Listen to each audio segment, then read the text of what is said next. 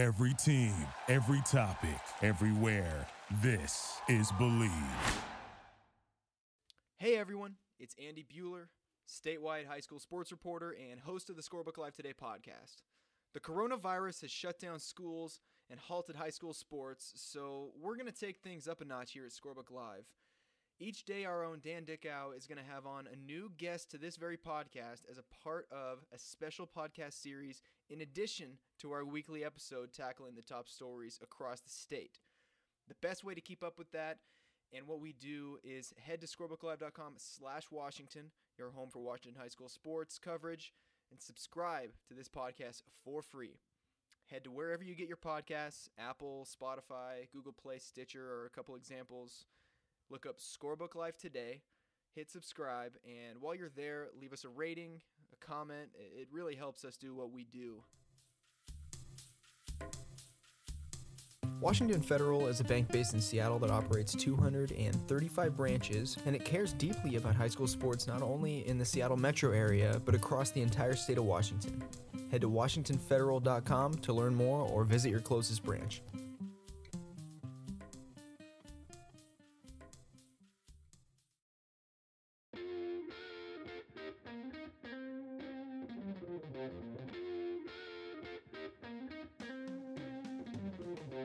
Dan Dickau, Scorebook Live, Washington, on the podcast today with Coach Scott Orness from North Kitsap, coming off of his 5th season at North Kitsap after spending a number of years at Bainbridge.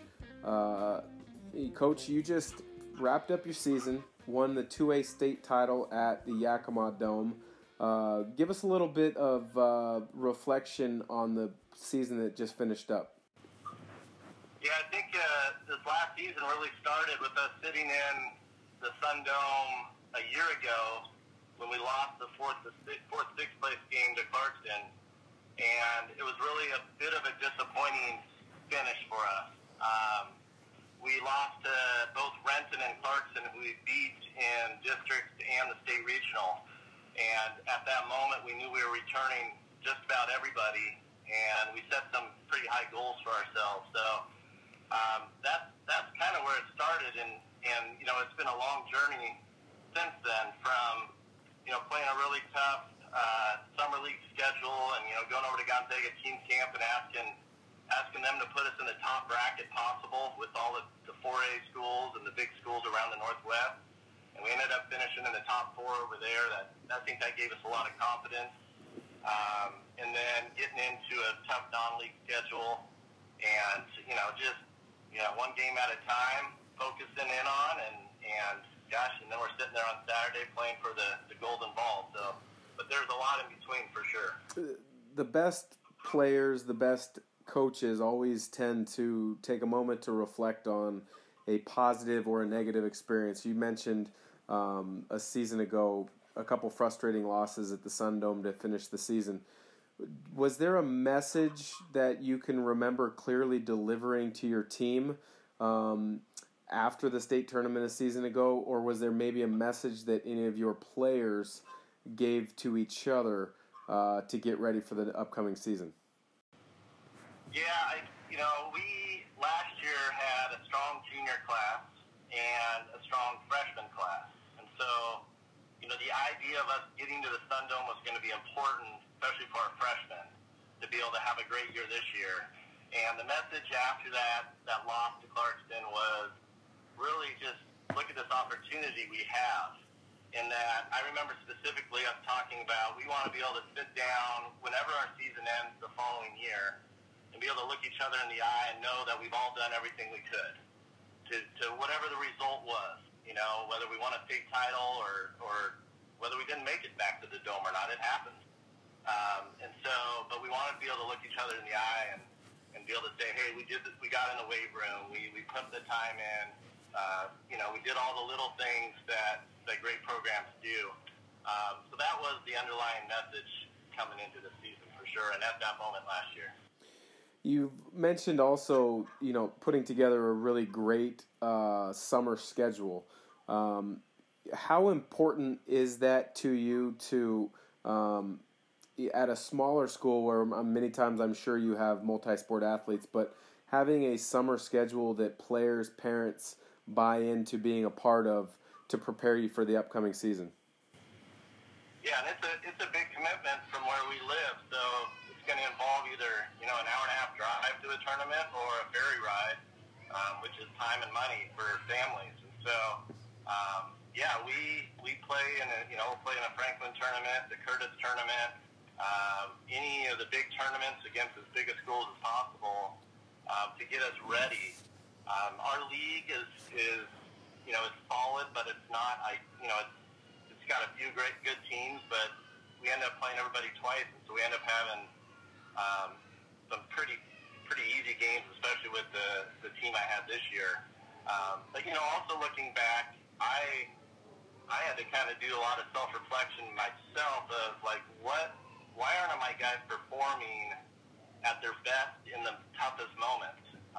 And so I think I started listening to a few podcasts and trying to figure out how I can get my guys to perform. And there's no easy answer to that, but I had a lot to learn. Even though I've been doing this coaching thing for 20 years, I felt I probably had my biggest growth in the off season too to help us get to where we were. So that was fulfilling individually, and I think that's one of our things in our program that creates the culture that we like is we're always learning, whether you're a coach that's 44 years old or an 18-year-old senior.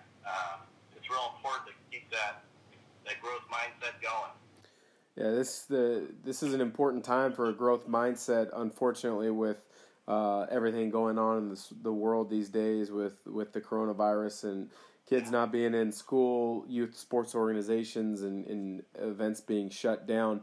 How do you, as a coach, as a leader, as a mentor to players on your team, and a leader in your community, how are you trying to, one, kind of best prepare your program for when the time is right, but also stay connected to the players in your program when you can't physically be there, encouraging them daily in the gym or the weight room or the classroom?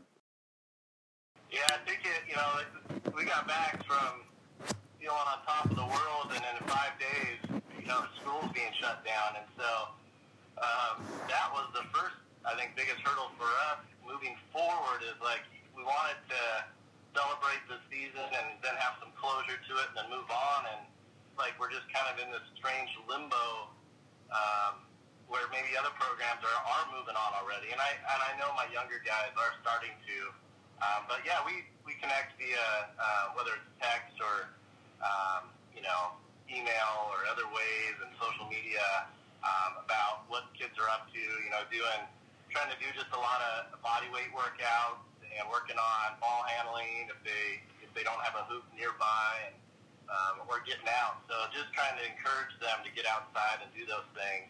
I know Chris Hippa just put out a 28-day ball handling challenge. So, we've got a few guys that are doing that right now as well. So, just trying to provide opportunities. But, I think, you're an elite player, obviously, and those players that are really good, it's hard for them to stay away from basketball. And I'm lucky I've got some players in our program that, start chomping at the bit, and they've got to get a ball in their hands in some way, shape, or form, whether it's in their garage on a rainy day doing ball handling or hitting their driveway or a local park to get shots up. So, I feel like we got guys that are doing that, which is, I'm pretty fortunate because that's not the norm. I've really only had maybe 10 total players in my 20 years that are like that. I'm lucky to have guys coming back that are like that. You've mentioned big-time buy-in from your current group of players, but it's also when you look at, this is your 5th season. Before we started recording on the podcast, you mentioned that you've got a youth program that has really started to show some positive signs of developing a successful high school program. How important is your youth program to feed the players with the correct fundamentals up into their high school years? Yeah, my sophomore group, who has a bunch of studs in it, they were the start of what's called Drive Basketball. And when I took over 5 years ago, that was I had actually started a program called Roots Bainbridge roots basketball in my last 2 years at Bainbridge, and when I got kind of talked into moving over and getting things going in Kitsap, that was part of the deal, and I was lucky to have a group of parents say, hey, we'll start this nonprofit, do all the legwork, if you kind of take the lead on organizing it. And so our youngest group were fifth graders at the time, and that included Jonas Latour, Johnny Olmstead, Bobby Siebert, who transferred over to Glacier Peak, but all these really good players, and we've had some great youth coaches teach them fundamentals, but it also, where we live, we don't have great competition. It's mostly Parks and Rec or Pee Wee leagues, and so it allows these kids to get outside of Kitsap and go play against, teams from Seattle, Tacoma, Vancouver, all of Bellingham, all over the I-5 corridor, and be able to, measure their skill and talent against them, which I think has really pushed them to develop their fundamental skills. So I think sometimes they're kind of a big fish in a small pond over here, and then they get outside and we go to districts or state, and boom, we get, we find out what kind of players are out there. So it's really starting to pay off, and I think that group of sophomores this year is, they haven't all stuck around like they have. They've all stuck together, and some groups haven't, but we're starting to see those benefits. With you having coached in the Metro League with Bainbridge for a number of years and branching out and playing in a number of summer tournaments and camps, really quickly to put you on the spot, give me your three best head coaches. Well, to say three best is difficult, but give me three head coaches across the state that you think do a tremendous job in what you try to learn from them each time you face them. Oh, wow. That has put me on the spot a little bit. There's some really great coaches in Washington State. I could go back to a coach that's not coaching anymore, Pat Sitterer, who's been at multiple schools but was successful everywhere.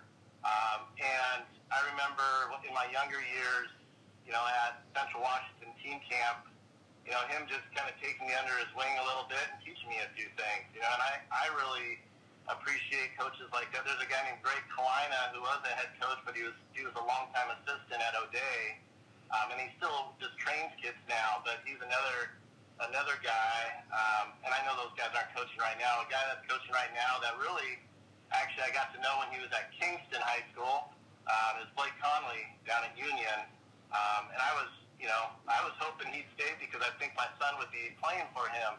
I thought he'd be playing for him in the future. And so I was really trying to help him develop a youth program, and then he, took the Union job. But Blake does a great job, and he went from being kind of the younger guy, and I was a little bit of a mentor to him, to now, we're able to bounce a lot of ideas off each other. We got the opportunity to play against them this year. Tim Kelly at Curtis consistently has good teams, and he does it the right way. Scott Campbell at Puyallup, he's a system coach, which I think is a really hard thing to do in high school.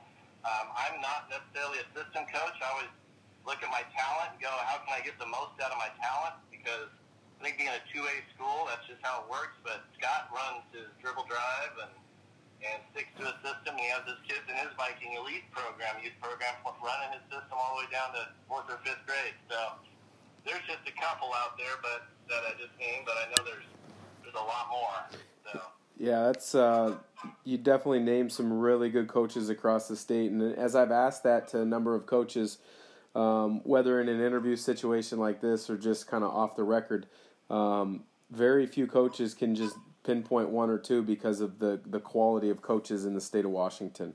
So, Coach, again, we appreciate the time. Congrats on the state title. Best of luck to you, your family, and your program in these uncertain times, and we look forward to getting basketball back going in the state of Washington when the time is right.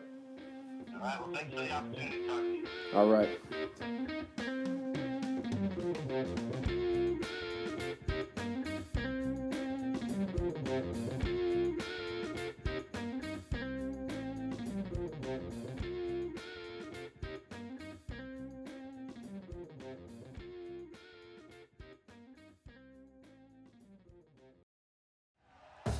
Thank you for listening to Believe. You can show support to your host by subscribing to the show and giving us a 5-star rating on your preferred platform. Check us out at Believe.com and search for BLEAV on YouTube.